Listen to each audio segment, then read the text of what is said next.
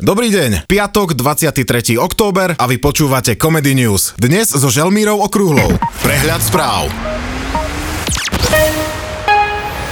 Čaká nás lockdown aj clockdown. Aký je rozdiel medzi šachistom a Matovičom? Pri plošnom testovaní nám nebudú do hlavy dávať čip na 5G sieť. Ten čip má úplne inú funkciu. Z domova. A je rozhodnuté. Premiér Igor Matovič informoval na tlačovej konferencii o nových opatreniach. Napokon sa rozhodlo, že bude miernejší lockdown a 2 celoplošné testovania. Zákaz vychádzania má platiť pre 4 najzasiahnutejšie okresy: Dolný Kubín, Tvrdošín, Námestovo a Bardejov. Bude platiť od 24. októbra do 1. novembra a má výnimky. Ľudia môžu ísť do obchodu, k lekárovi, do prírody a podobne. Musia mať však test o tom, že sú negatívni. Od soboty 24. októbra platí zákaz vychádzania aj vo všetkých zvyšných okresoch. Ľudia však môžu ísť k lekárovi na nákup a podobne. Na rozdiel od 4 najzasiahnutejších okresov nemusia mať negatívny test. Jasle, škôlky a 1. stupeň základných škôl fičí ďalej. Zvyšok má dištanc. Najľahší spôsob, ako sa dostať počas lockdownu von, je mať psa, mačku či iné zviera, ktoré venčíte. Blchy, kliešte a vši ako argument, že venčíte zviera, vám asi neprejdú. Ale skúste.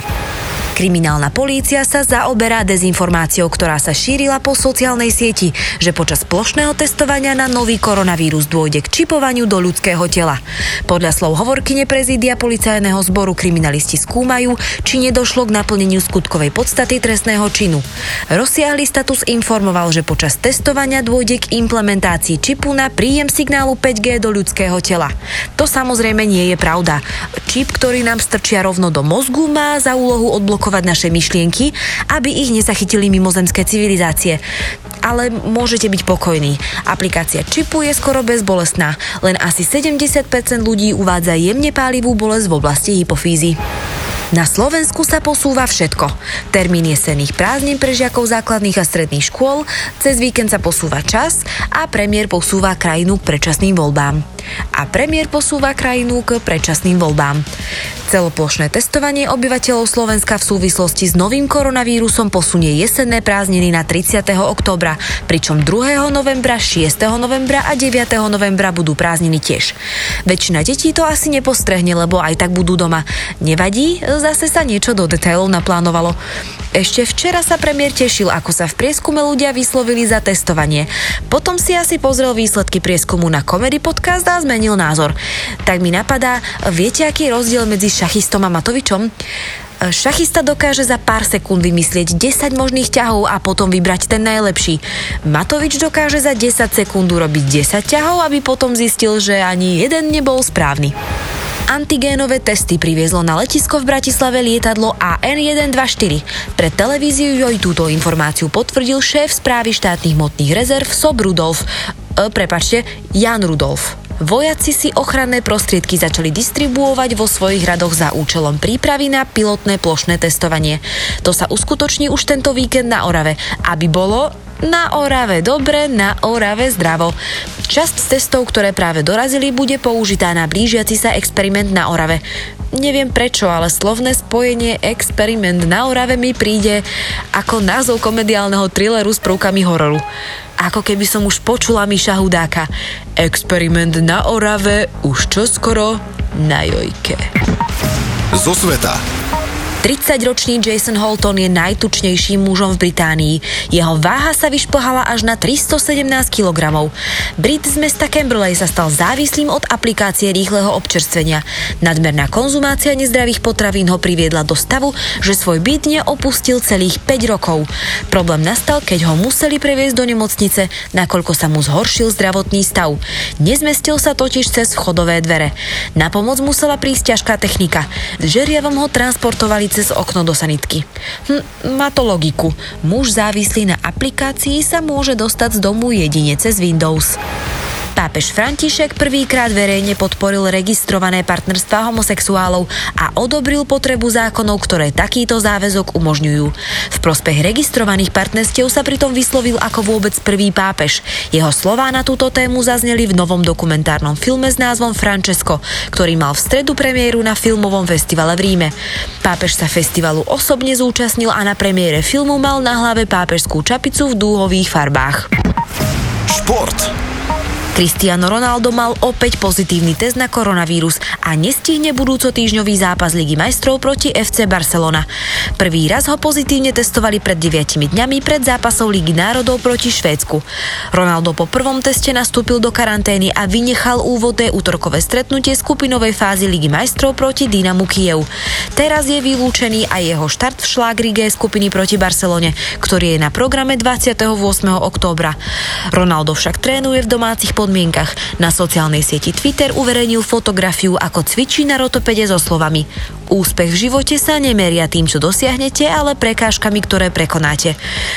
Neviem, či mu niekto povedal, ale na rotopede sa prekážky prekonávať nedajú, lebo však to sa nehýbe. Počasie. Dnes bude polojasno až oblačno. V nižších polohách v noci a do poludnia miestami hmla alebo nízka oblačnosť, ktorá sa ojedinele udrží aj popoludní. Najnižšia nočná teplota 8 až 3 stupne, v údoliach ojedinele chladnejšie. Najvyššia denná teplota 12 až 17 stupňov. Slabý premenlivý vietor. A na záver Comedy News, ako vždy, pranostika od našej rosničky Aničky. Ak mrholí a sviatok má lojka, drhnúť bude jednotka aj dvojka. Vpred do minulosti. A teraz sa pozrime, čo sa v dnešný deň udialo v histórii. V roku 1986, 22.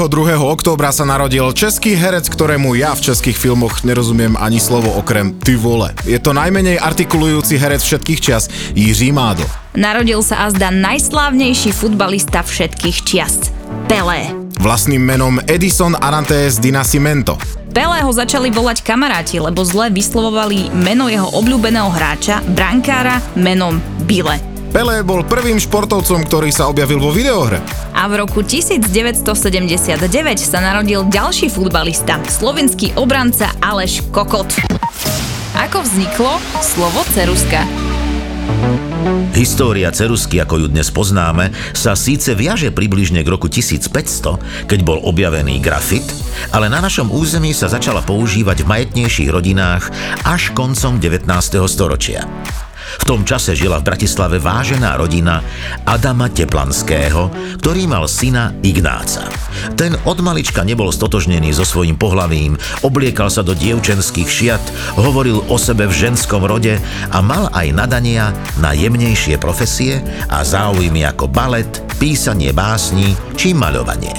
Zo zachovaného denníka Adama Teplanského vieme, že bol ako otec z tejto situácie deprimovaný.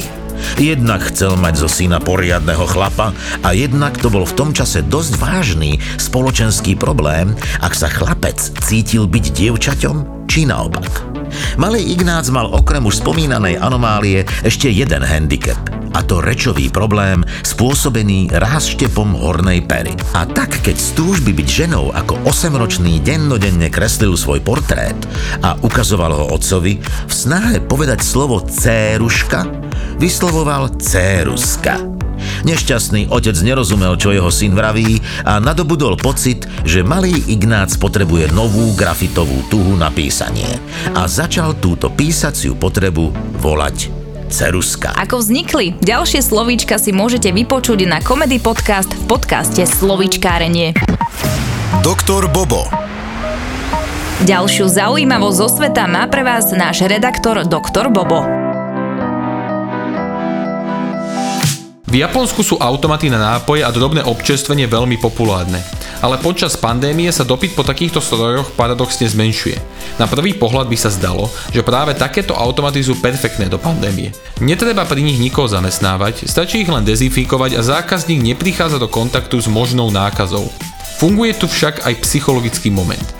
Automaty fungujú na rýchle emočné nákupy. Niekto ide z alebo do práce, je smedný a nemá šancu zastaviť sa v obchode. Tieto stroje boli presne to, čo potrebuje. Lenže počas pandémie si ľudia nákupy plánujú. A to, čo je v stroji, je aj v supermarkete. Spoločnosti začali rozmýšľať, ako stroje vylepšiť, aby zákazníci niečo kupovali. Niektorí do automatov začali dávať rúška a dezinfekčné prostriedky, iní sa začali svoje stroje pripájať cez internet a databázu, aby vedeli, že čo ľudia najviac kupujú počas pandémie a následne prispôsobia tomu svoj inventor. Niektoré automaty tiež majú ako keby členstvá, kde môžete získavať body za nakupovanie. Napriek tomu je predaj z automatov stále nižší a nižší.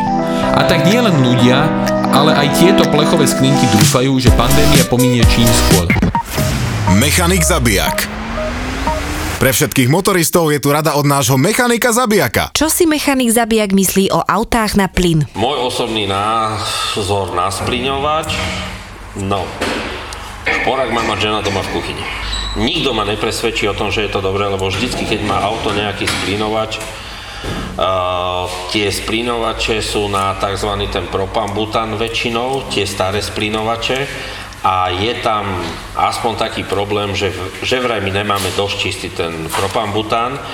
Možno by nebol ani až taký ten problém v tom splyňovači, ale zase je problém v ľuďoch. Pýtal som sa na to chalaňov, čo montujú splyňovače. Áno, treba najideálnejšieho každého štvrť roka dojsť, urobiť tam tú prehliadku, vymeniť tam nejaký filtrik. Fakt za pár korún. Áno, sme na Slovensku, ide sa so splyňovačom až tedy do tých splyňovacích všelijakých firiem, čo to montujú, keď potrebujú tlakovú skúšku, lebo ide po 2 rokoch na STKčku. A dovtedy ho tam nikto nikdy v živote nevidel. Ja osobne som proti tomu, lebo trpia iné veci v autách. Dojdú ľudia, jazdím na plyn, nejde mi to naštartovať. Áno, lebo vám odišlo benzínové čerpadlo, ale tie staršie auta musia naštartovať na benzín, až potom to ide na plyn. Fúrik na záver. Policajt zastaví vodiča a hovorí mu: ste ochotní podstúpiť test na alkohol? A vodič sa usmeje a hovorí: to je super, a aký alkohol budeme testovať?